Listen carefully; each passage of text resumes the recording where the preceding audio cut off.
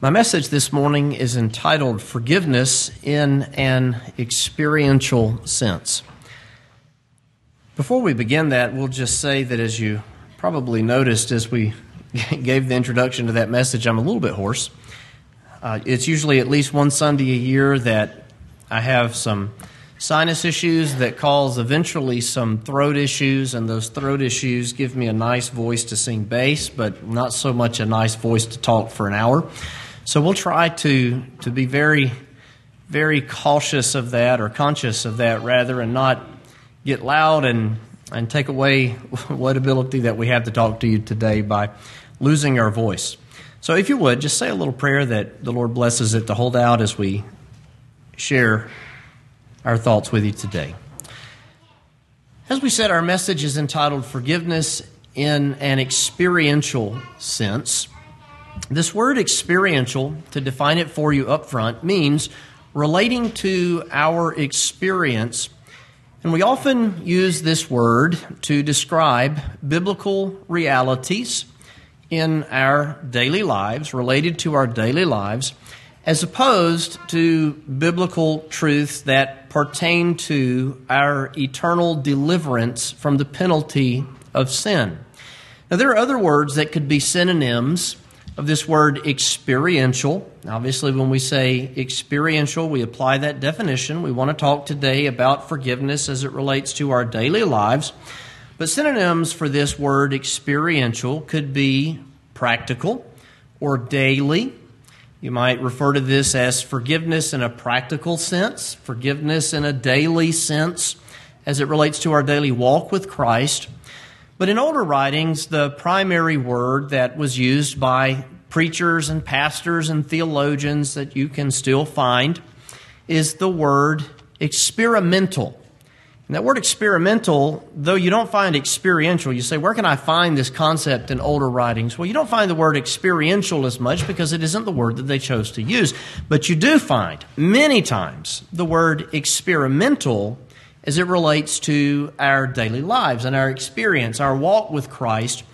And so we share with you today some very practical thoughts that will have to do with the word forgiveness as it relates to our daily lives, not necessarily our eternal forgiveness of sin, though every blessing that we have in Christ is built upon our eternal forgiveness of sin.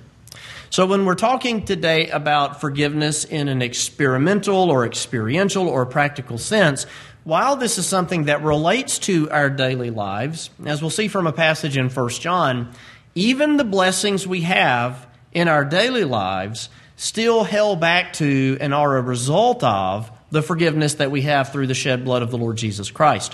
So while we make a distinction here, we also should not divide it in such a way as to make it disconnected from our eternal forgiveness of sin.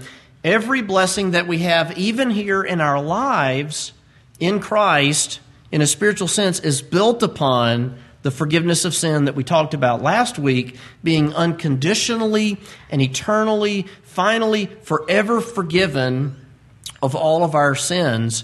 Not only is our sin nature taken away, but He has taken away our sins. We are completely whole in Christ as God the Father looks at us, as we learned last week. He doesn't see the sins of this week or next week, this morning or last night. He doesn't see your sin nature in Adam, but He sees His Son Jesus. Now, one of the things that will be clear to clarify about today, because of that fact, we have to approach these passages that we look at today with a different understanding than we would if we did not understand that. So what we talked about last week necessitates our understanding of these passages that we want to consider today. As we talked last week about forgiveness in an eternal sense, God forgave His people because of the death of Christ. And there's a word that I want to give you. Christ's work in salvation is efficacious. And that means that it is completely effective. Christ's work in forgiveness, in dying for our sins and taking away our sins, is not a partial work.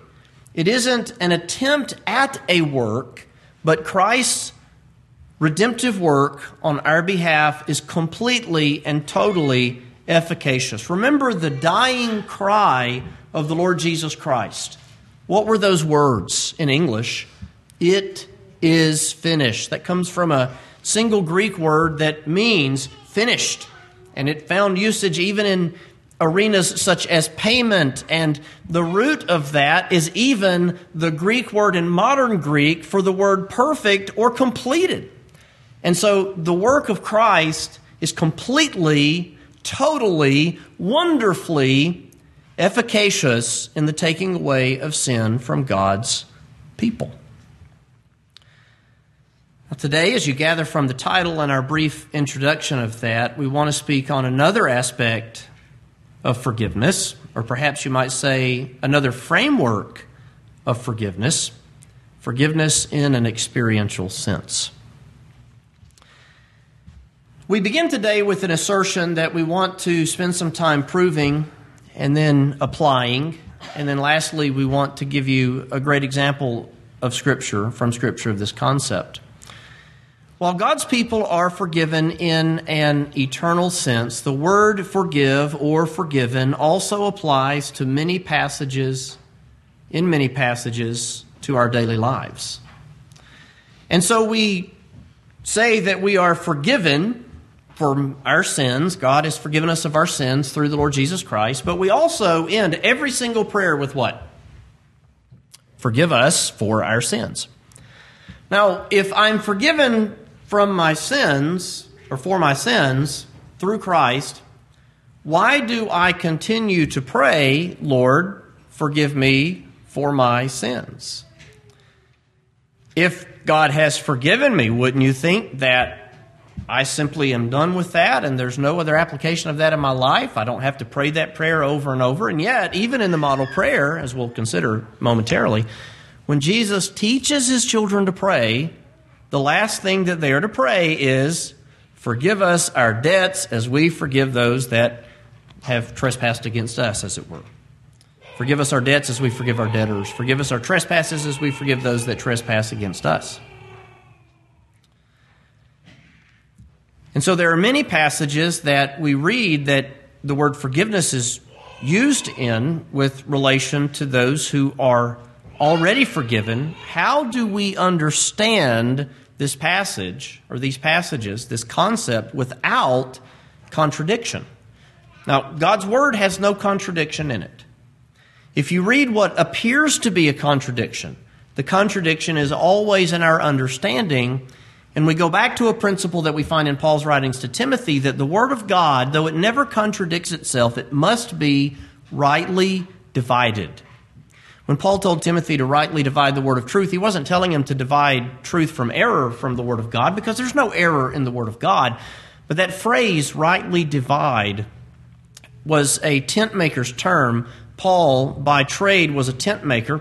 To make tents, you had to cut the fabric according to the pattern, and you would sew all of the different pieces of fabric together according to the pattern and create a tent that was able to be occupied. Now, I don't know if any of you have ever been outside in a rainstorm in a tent, but you learn very quickly if the tent that you have was a quality product or a less than quality product in a rainstorm. As a Cub Scout and a Boy Scout, we would often go camping, and there were times that it would rain on us, and when it rained on us, if we were in a tent that was advertised waterproof, but it wasn't produced or created correctly, we learned very quickly as the tent began to fill with water and our sleeping bags were wet in the middle of the night, that tent was subpar. When Paul says to rightly divide the word of truth, he talks about the word as if it is fabric that we take, we cut, and we assemble in such a way as to make the tent its proper form and shape. The Word of God has categories and subjects and various contexts, various people that are addressed. And to understand what Scripture is talking about, we have to understand all of that. We have to apply it correctly. We have to rightly divide the word of truth. As we think about forgiveness in an experimental or experiential sense, to clarify how that applies to us, I have a couple of points along those lines that I want to give you. Number one, we ask for forgiveness, And God's chastening of us as sons or daughters is less than it would be in intensity had we remained proud and obstinate and unrepentant. And so if you sin, any sin, pick your poison, and you think there's nothing wrong with it, and you think, I am fine, I'm not afraid of what the Lord is going to do to me, I enjoy it, I'm going to do it, I don't care. And you're a child of God. Let me just tell you that the Lord is going to whip your tail for that. Where do you get that from? Hebrews chapter 12. The Word of God speaks unto us as unto children, this exhortation, Hebrews 12:5. And this is quoting a couple of Old Testament passages. My son, despise not the chastening of the Lord, nor faint when thou art rebuked of him. Listen, for whom the Lord loveth, he chasteneth, and scourgeth every son whom he receiveth. When a child of God sins, God, as a good father, will discipline his child. He chastens every single son whom he receiveth. From that, if you endure chastening, God deals with you as with sons. For what son is he whom the Father chasteneth not? But if you be without chastisement, whereof all, that is, all sons are partakers, then are ye bastards and not sons. That's not a cuss word, it's a legal term. Furthermore, we have had fathers of our flesh which corrected us, and we gave them reverence. That is to say, you learn to respect your father when he chastens you. Shall we not much rather be in subjection to the Father of spirits and live? For they verily for a few days chastened us after their own pleasure, but he for our profit, that we might be partakers of his holiness. Now no chastening for the present seemeth to be joyous, but grievous. Nevertheless, afterwards it yieldeth the peaceable fruit of righteousness unto them which are exercised thereby. Now this last verse is tied directly to that. Wherefore lift up the hands which hang down, and the feeble knees. Make straight paths for your feet, lest he that is turned out of the way, he that is lame be turned out of the way, but let it rather be healed. And what that statement means, to lift up the hands which hang down and the feeble knees, if a person is being chastened for their sin, then our responsibility is to encourage them and strengthen them. And so when you are chastened of God and you're afflicted and you recognize that that's divine chastening in your life, the reaction to that is to be to lift up the hands that hang down and strengthen the feeble knees. We lift one another up, we encourage them, we draw up beside them and help lift them and carry them through this life. That's what the word fellowship implies. And so as we think about forgiveness being in an experiential or an experimental sense, number one, what we mean by that is that when we ask God as his sons to forgive us, then God does not chasten us as severely as he would chasten us if we are proud and obstinate and continuing in the sin that disappoints him and displeases him. Now let me give you a word of clarity on that word sons there first. I was leading a devotion recently, and I was talking about the sons of God and how we are his sons. And a little girl in the devotion says, does that go for girls too? Yes, that goes for girls too. We just say sons in Scripture just like we say mankind, but we have reference to the sons and the daughters of God. If you're born of the Spirit of God, male or female, you're a child of God. You're a son or a daughter of God. The writer of Hebrews uses the masculine here, sons, but we know that this applies to both sons and daughters. While we are forgiven in an eternal sense, we pray to God to forgive us as our Father. He does, and he does not chasten us to the degree that he would if we were obstinate and unrepentant. Another passage that sums that up, and it sounds an awful lot like Hebrews 12:6, is found in the book of Revelation as Christ is writing a letter of displeasure and disapprovement. He's disapproving of the behavior of the Laodicean church. And he tells them, as many as I love, I rebuke and chasten. Be zealous, therefore, and repent. As many as I what? I rebuke and chasten? As many as I love. So many people will read the words of Christ to the Laodicean church, and they'll say that this had to be a church completely comprised of just outright false professors. I mean, think about it. They think all these things about themselves, and what they think is actually the opposite of what really is. But when Jesus addresses them, he tells them, as many as he loves, he rebukes and chastens. Be zealous, therefore, and repent. In other words, Jesus loved the Laodicean church. He loves them. And because he loves them, he will chasten them. The specific chastening that he had in mind was to spew them out of his mouth. That church would lose its candlestick, and it would cease to be.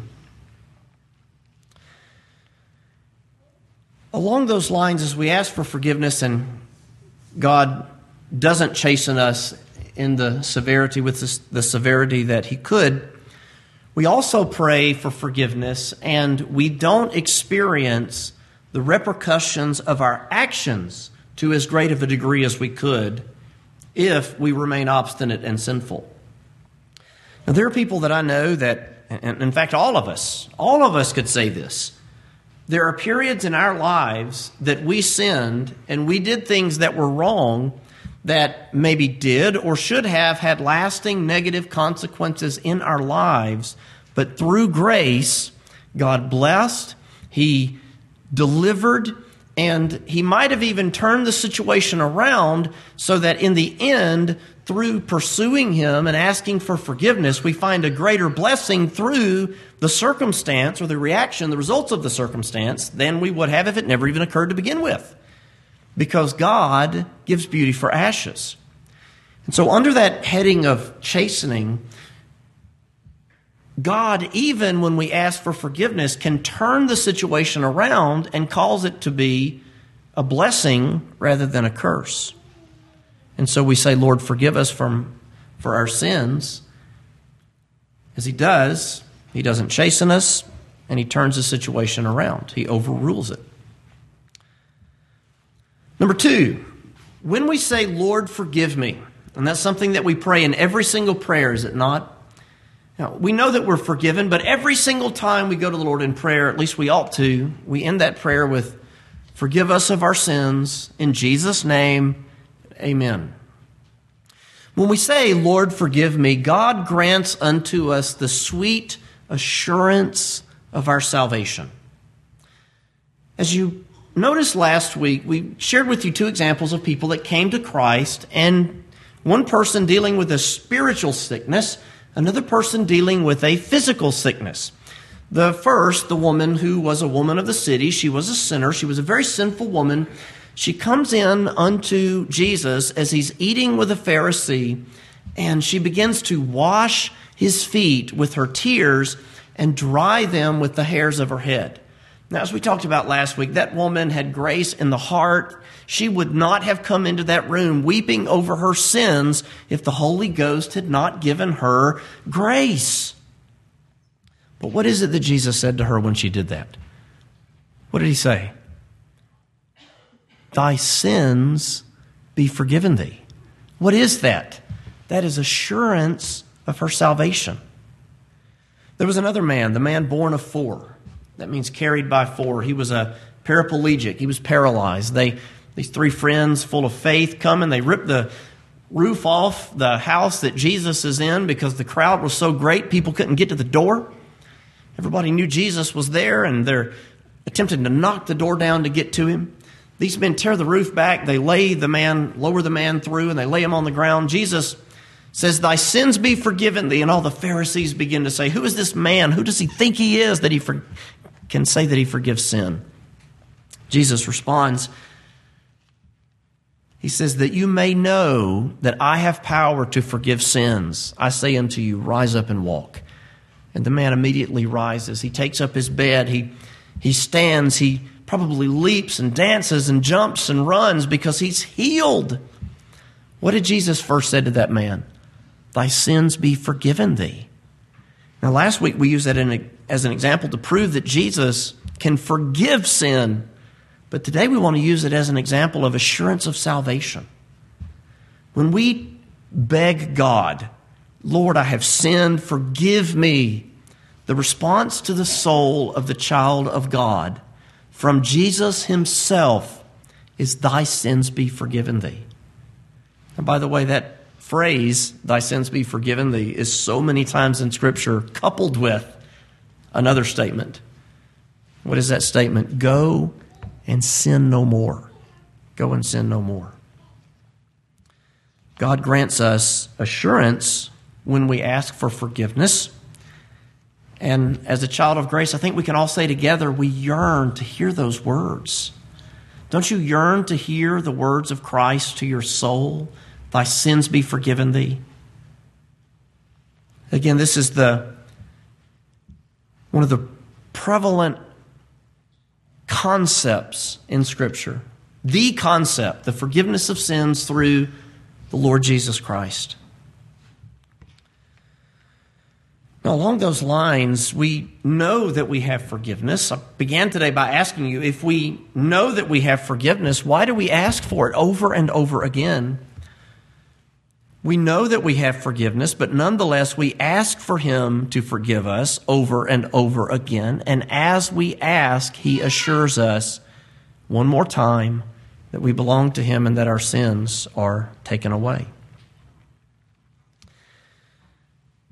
You might ask the question, why is it important to make distinctions such as this as we study through concepts such as the forgiveness of sins? I'm going to share with you a couple of reasons why it's so important that you have this understanding. Because historically, looking back through church history, even thousands of years, 2,000 years of church history, this is a concept that is not agreed upon. It's debated, and because of that, we find many of the departures among other orders of faith historically regarding forgiveness. Some people look at passages that we'll consider in just a moment without this distinction, ending every prayer with forgive us our debts as we forgive our debtors.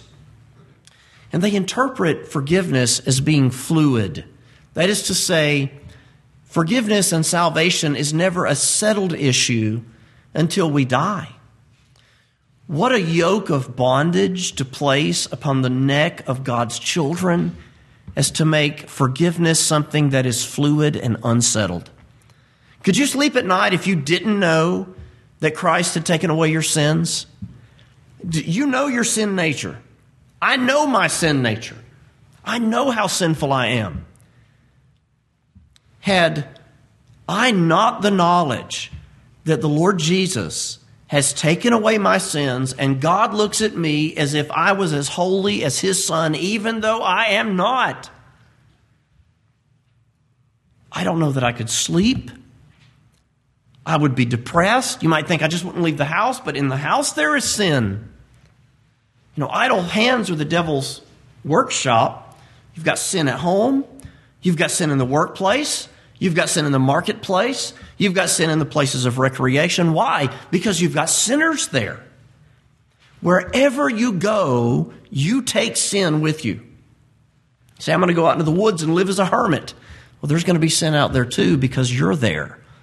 And as long as you're there, and as long as I'm there, sin is there.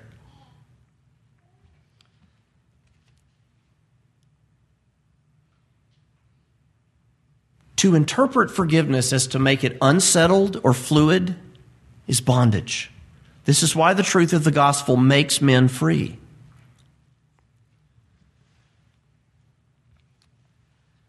Those who interpret it that way, and you find a couple of different manifestations of this within Christianity in general, believe that one must ask for forgiveness for every single sin to be truly forgiven and escape hell. Because of that, you have such things as last rites. You have people that believe that they must confess at the moment of their death for the sins that they have done from the last time they have confessed until the moment that they die. This is where ideas enter into Christian doctrine that if you commit suicide, you cannot be saved because there's no way to ask forgiveness for it after you've done it. This is where the idea of indulgences come from. And acts of penitence to overcome the sinful things you've done. This is where the idea of confessing your sins to a priest in a confession booth come from. But I'm thankful to present to you a message of forgiveness that teaches that once Christ has forgiven you, in God's eternal courtroom, you are forgiven. We must make this distinction, or else we fall into this error that forgiveness is fluid and never finally settled until death.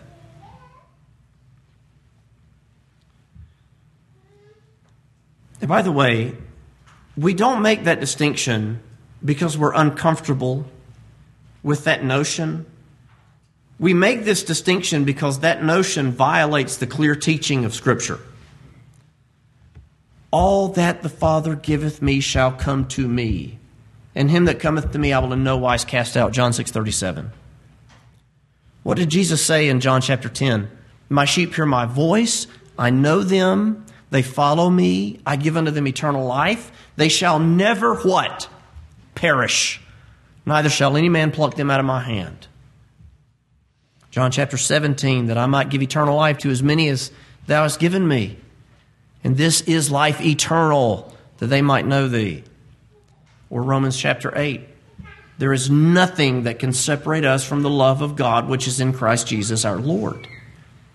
So this concept that forgiveness is always hanging over us in the air as something to be worked out, even for people who are following and loving the Lord Jesus, it's simply not biblical.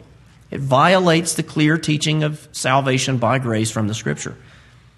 I saw a well-meaning post this week by a local man, and it made me cringe. I almost replied to it, but I decided, I'm not going to do that. If there's anything that, the last 18 months have taught me, it's just keep scrolling, or maybe just log out. That's probably a better solution than keep scrolling. Amen.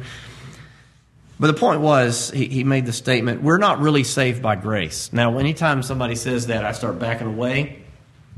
Oh, yes, we are. We're not really saved by grace. Grace just offers you the opportunity to get saved, and you determine whether or not you get saved. And I'm just thinking of a mountain of Scripture. By grace you're saved through faith, that not of yourselves is a gift of God, not of works, lest any man should boast. Or the grace of God that brings salvation hath appeared to us, teaching us that denying ungodliness and worldly lust, we should live soberly, righteously. Or 2 Timothy chapter 1, that we're saved by grace and not by works, and this is given to us before the world began. You could just go on and on and on. Peter, we believe that by the grace of the Lord Jesus Christ we shall be saved even as they. Acts 15. We are saved by grace. And once we are saved, it is a completed process in the eyes of God. It doesn't hang over us with uncertainty. Any idea that makes eternal salvation uncertain to children of God is false.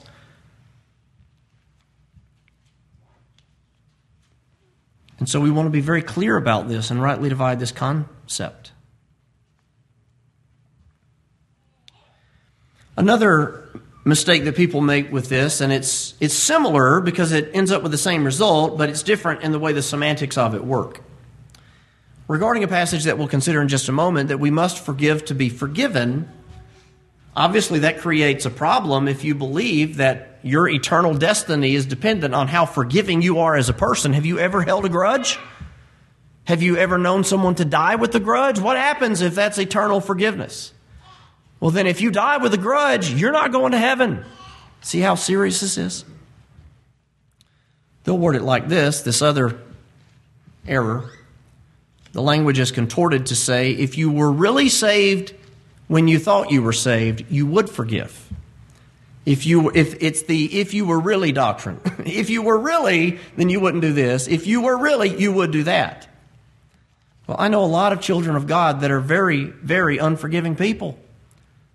Every single church split in the history of the world has involved unforgiveness. Every single one of them.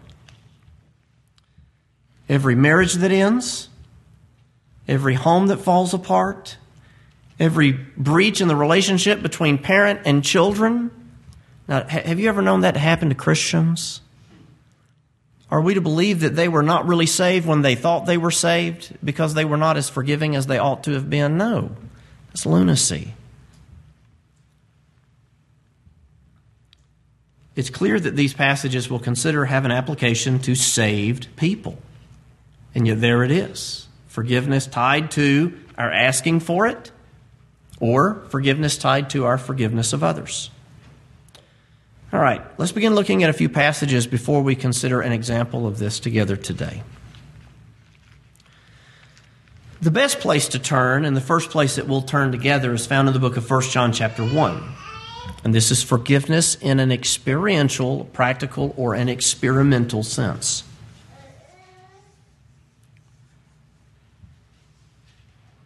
1 John chapter 1, we'll begin in verse 5, because these verses we consider do not exist in a vacuum, but they exist in a context.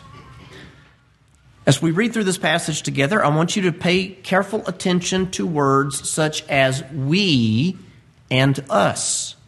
We and us. Why? Because that tells you that this man who writes it, the Apostle John, considers himself a part of the subject matter. So he's not writing to unregenerates in an attempt to get them saved or forgiven. He's writing to beloved children of God, as we read in chapter 3 and verse 1, "Behold, what manner of love the Father hath bestowed upon us, that we should be called the sons of God." And so we're reading an epistle written to God's children.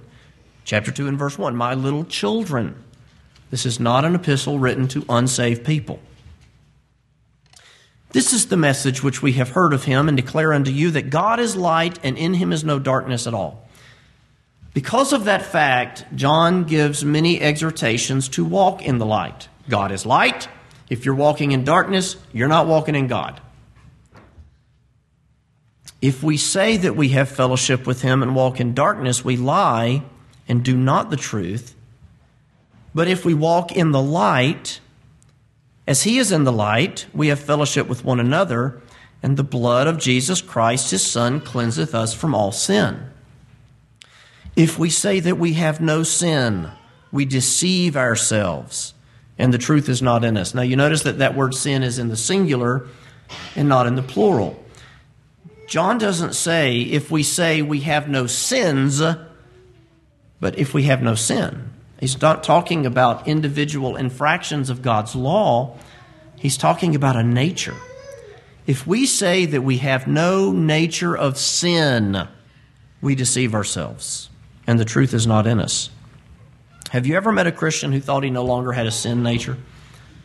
I have. You think that's crazy. Nobody believes that. They do. I haven't sinned since the day I got born again. I've heard numerous times in my life, and I think every time you just did. You just told a lie. Standing right there, looked me in the face and told me a lie. You have too. What's so bad about that error in thinking is that if a person really believes that, he deceives himself. Which tells you that anybody that says that's literally lying to and convincing themselves of their own lie. They're tricking themselves. It's just not right. Notice this, verse 9. If we confess our sins, he is faithful and just to forgive us our sins and to cleanse us from all unrighteousness. Now, along the lines of confession of sin, James tells us to confess our faults one to another, but this is not faults, this is sins. There's a difference in a fault and a sin. A fault is a sin issue you deal with. It's an inclination to something. You say, my faults may be greed, my faults may be anger, my faults may be lust, my faults may be the fear of men, whatever they may be. That's our faults. Sins, on the other hand, are individual infractions. Now you notice that he goes into the plural here in verse 9. He says before, if we say we have no sin, that is to say the nature of sin, we deceive ourselves. If we confess our sins, plural, he is faithful and just to forgive us our sins and cleanse us from all unrighteousness. Now again, John here is writing to people who are blessed of God because God has bestowed his love upon them that they should be called the sons of God. John is writing to little children who walk in the truth. John is writing to saved people, And not only does he say, if you confess your sins, but he says, if we confess our sins. As a born-again, aged man who's been a preacher of the gospel for decades, John says, if we confess our sins, he's faithful and just to forgive us and to cleanse us. And so it's obvious that John has reference to something other than a person being fit to stand before God in heaven. Because remember, this same John is the one I quoted in John chapter 10. My sheep hear my voice. They follow me. I give unto them eternal life. They shall never perish. This same John records Jesus saying, all that the Father giveth me shall come to me. This same John taught about the new birth in John 3:8 and the resurrection of the just in John 5. And yet here he says, if we confess our sins, he is faithful and just to forgive us our sins. There's a lot that we could say from that passage. How could God be faithful and just to forgive us our sins when God is a just God who can no wise clear the guilty? Back up to verse 7. Our cleansing is found where? In the blood of Jesus Christ, his Son. And so God is faithful and just to forgive us our sins because the blood of Christ cleanses us. That tells us that we cannot separate forgiveness down here in a parental sense, in a practical sense, experiential sense, experimental sense, plug in the synonym, from the shed blood of the Lord Jesus Christ. Every spiritual blessing we have is from Christ. But when we confess our sins, he forgives us our sins. That means that we aren't chastened the way that we would be. It means that we don't live with the repercussions of our actions the way that we would. And he assures us of our salvation. Yes, thy sins be forgiven thee, when we ask for forgiveness. At the same time, we find this promise that he does something else. Look at the last phrase in verse 9. As we confess our sins, he's faithful and just to forgive us our sins and to cleanse us from all unrighteousness. Now, there's a word that I wanted to emphasize in verse 7 that I skipped over until right now that puts this in its proper context and framework. And that is the word walk. In 1 John 1, 7 through 10, we're not reading about our eternal deliverance of sin, but our walk with Christ here in this world. If we walk in the light as he is in the light, we have fellowship with one another, and the blood of Jesus Christ cleanseth us from our sins. Back up to the verse before. If we say that we have fellowship with him and walk in darkness, we lie and do not the truth. We're learning about the Christian walk. And he will cleanse our walk as we confess our sins and we ask for forgiveness. What does it mean that he cleanses our walk, or he cleanses us from all sin? Through confession of sin, we find strength to abstain from and mortify the sins in our life which do so easily beset us. What does that look like in your life? If you struggle with jealousy, I'm just going to pick sins out of the air here, okay? Now, I'm going to be clear to kind of like look off into space when I pick a sin, because if I say a sin and I look at you, you might think, does he think I do that? No, and remember, from about halfway back, I really can't make out faces anyway. So, you know, they say things change at 40, and I've got about a month left. If I struggle with jealousy, I think was the one that I picked, then I confess to God, God, I struggle with jealousy. Please forgive me, and please give me strength to mortify it. And guess what God does? Through the blood of Christ, he cleanses your walk. He gives you strength to mortify jealousy in your own life so that you grow as a child of God. If you struggle with lust, Lord, I struggle with lust. I confess that to you. Give me grace to grow. God will give you strength as you confess it to mortify it. through Christ, we mortify the sin in our own individual lives. Paraphrasing, I believe it was John Owen, if we don't kill the sin will kill us. If we don't mortify the sin will kill us. Sin is destructive. The broad road leads to destruction, and we cannot escape its consequences in our lives. And so what we do, we pray for forgiveness and we pray for cleansing. And the blood of Christ cleanses us from all sin. I hope that's very clear. This relates to our Christian walk. It's a practical concept, not a positional or an eternal concept. Now, let's continue to hit a few verses before we consider a very great example, or I should probably say a very tragic example from Scripture. Matthew 6, as Jesus teaches his disciples to pray. This is in the Sermon on the Mount. It's a lengthy sermon, the longest that's recorded in the book of Matthew. It's Jesus' first that's recorded in the book of Matthew. He says, "After this manner, therefore, pray ye." This is how you should pray. This is a model prayer. "Our Father which art in heaven, hallowed be thy name." Now, I'm going to resist all temptation to expound on every one of these. And there are sermons we've preached and sermon series we've preached on this passage in the past.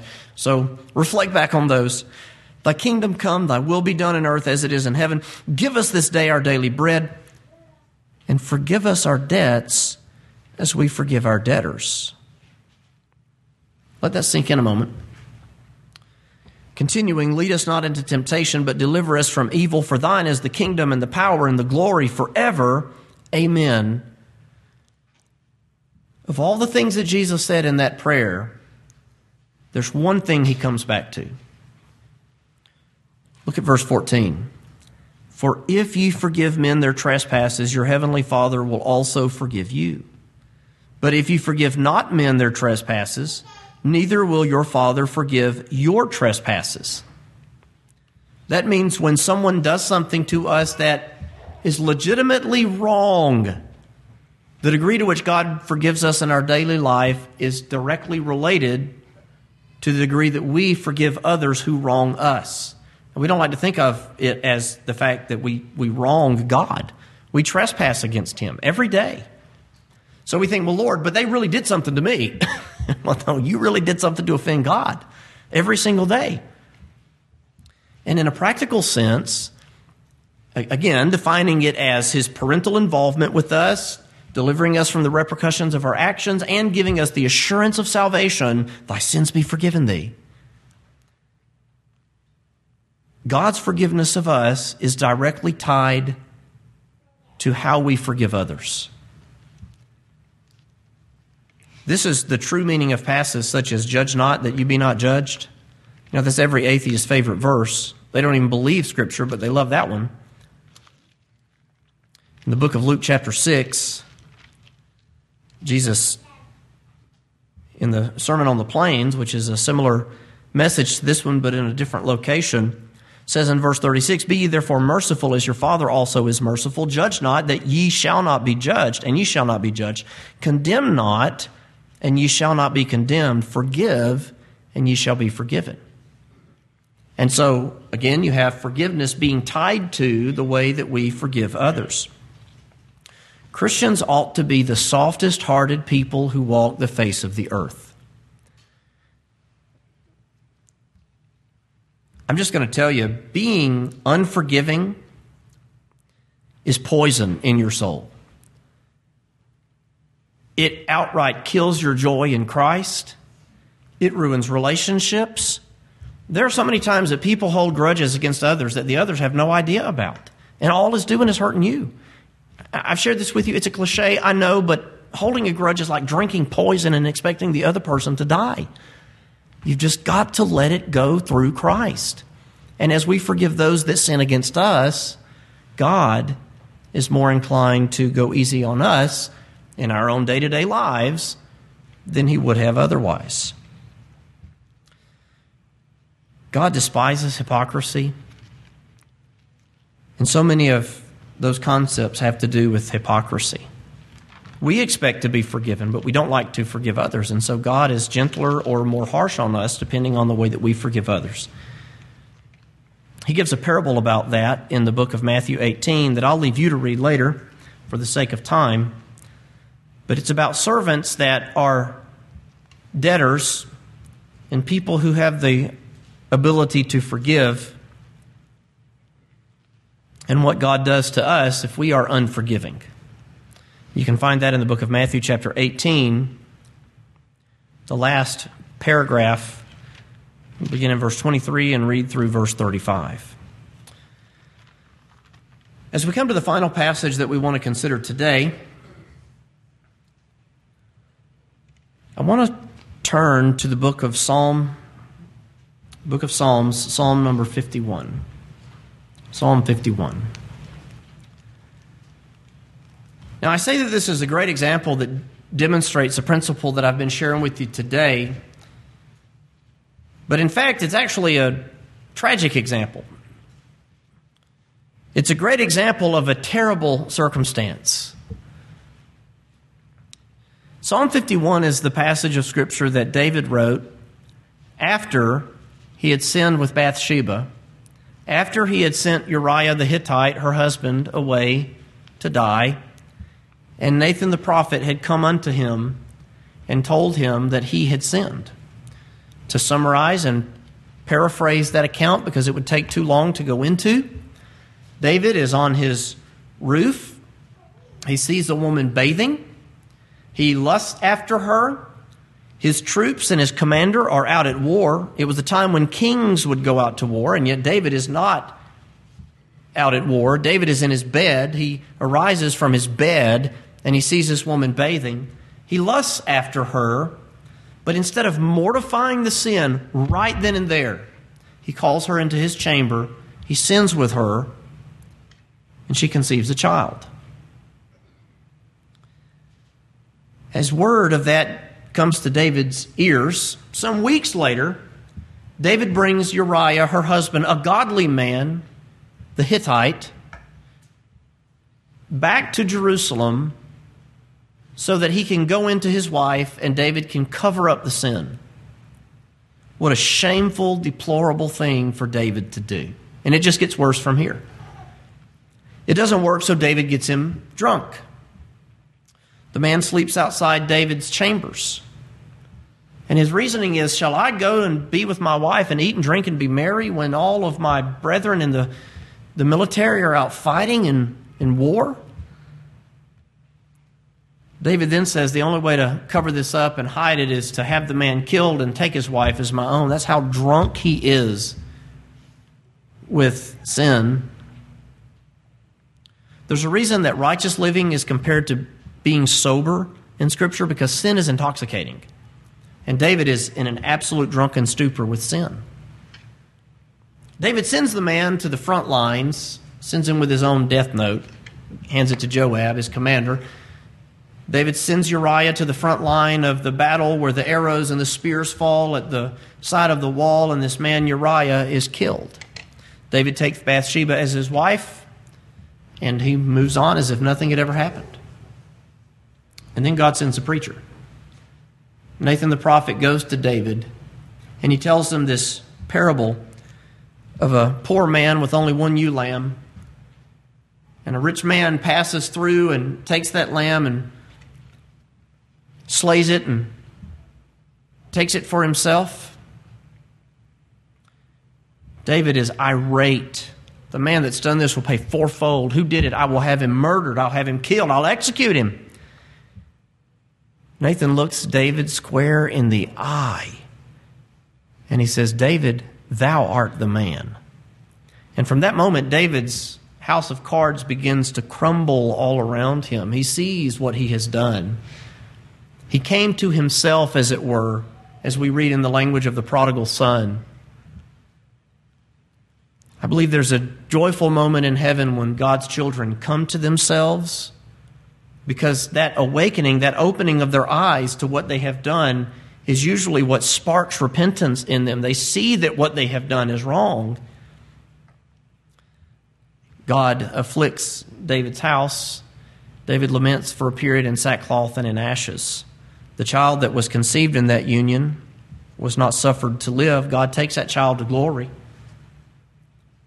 But the next child in that union of David and Bathsheba was Solomon, who would be king, and David would not allow that, or God would not allow for the child that was born of that union to reign as king over Israel.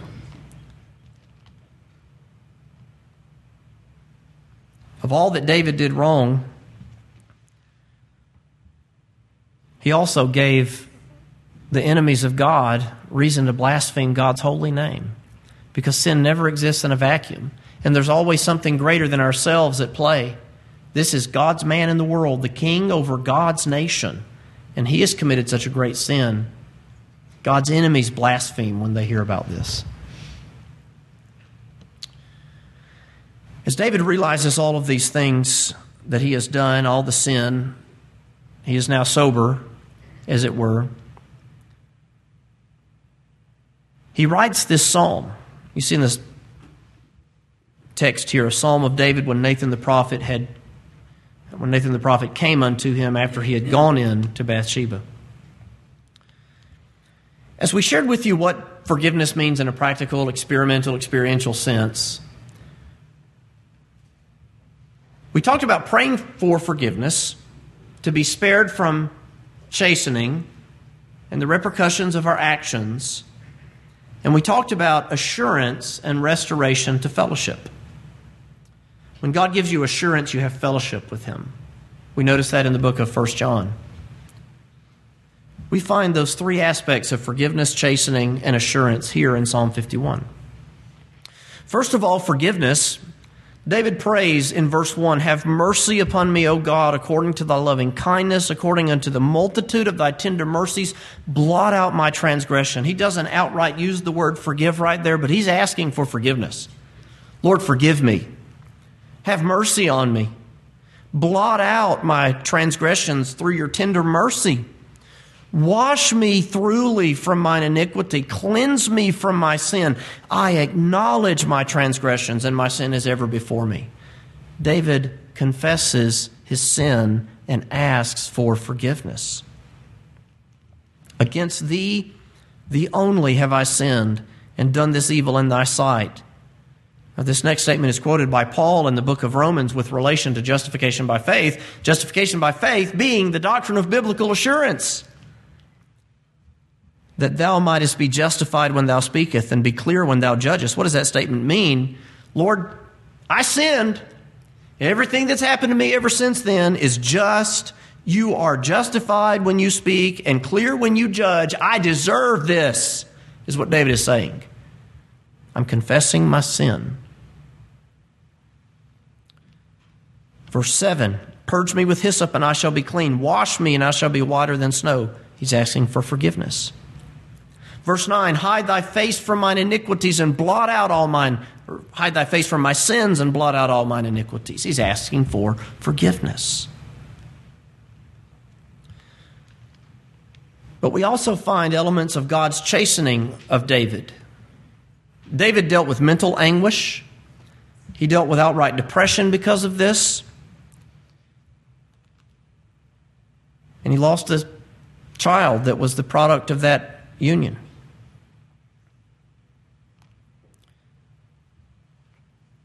"Make me to hear joy and gladness," listen, "that the bones which thou hast broken may rejoice." Now, David didn't suffer any literal broken bones. That's poetic language for saying, God, you have dealt with me for this.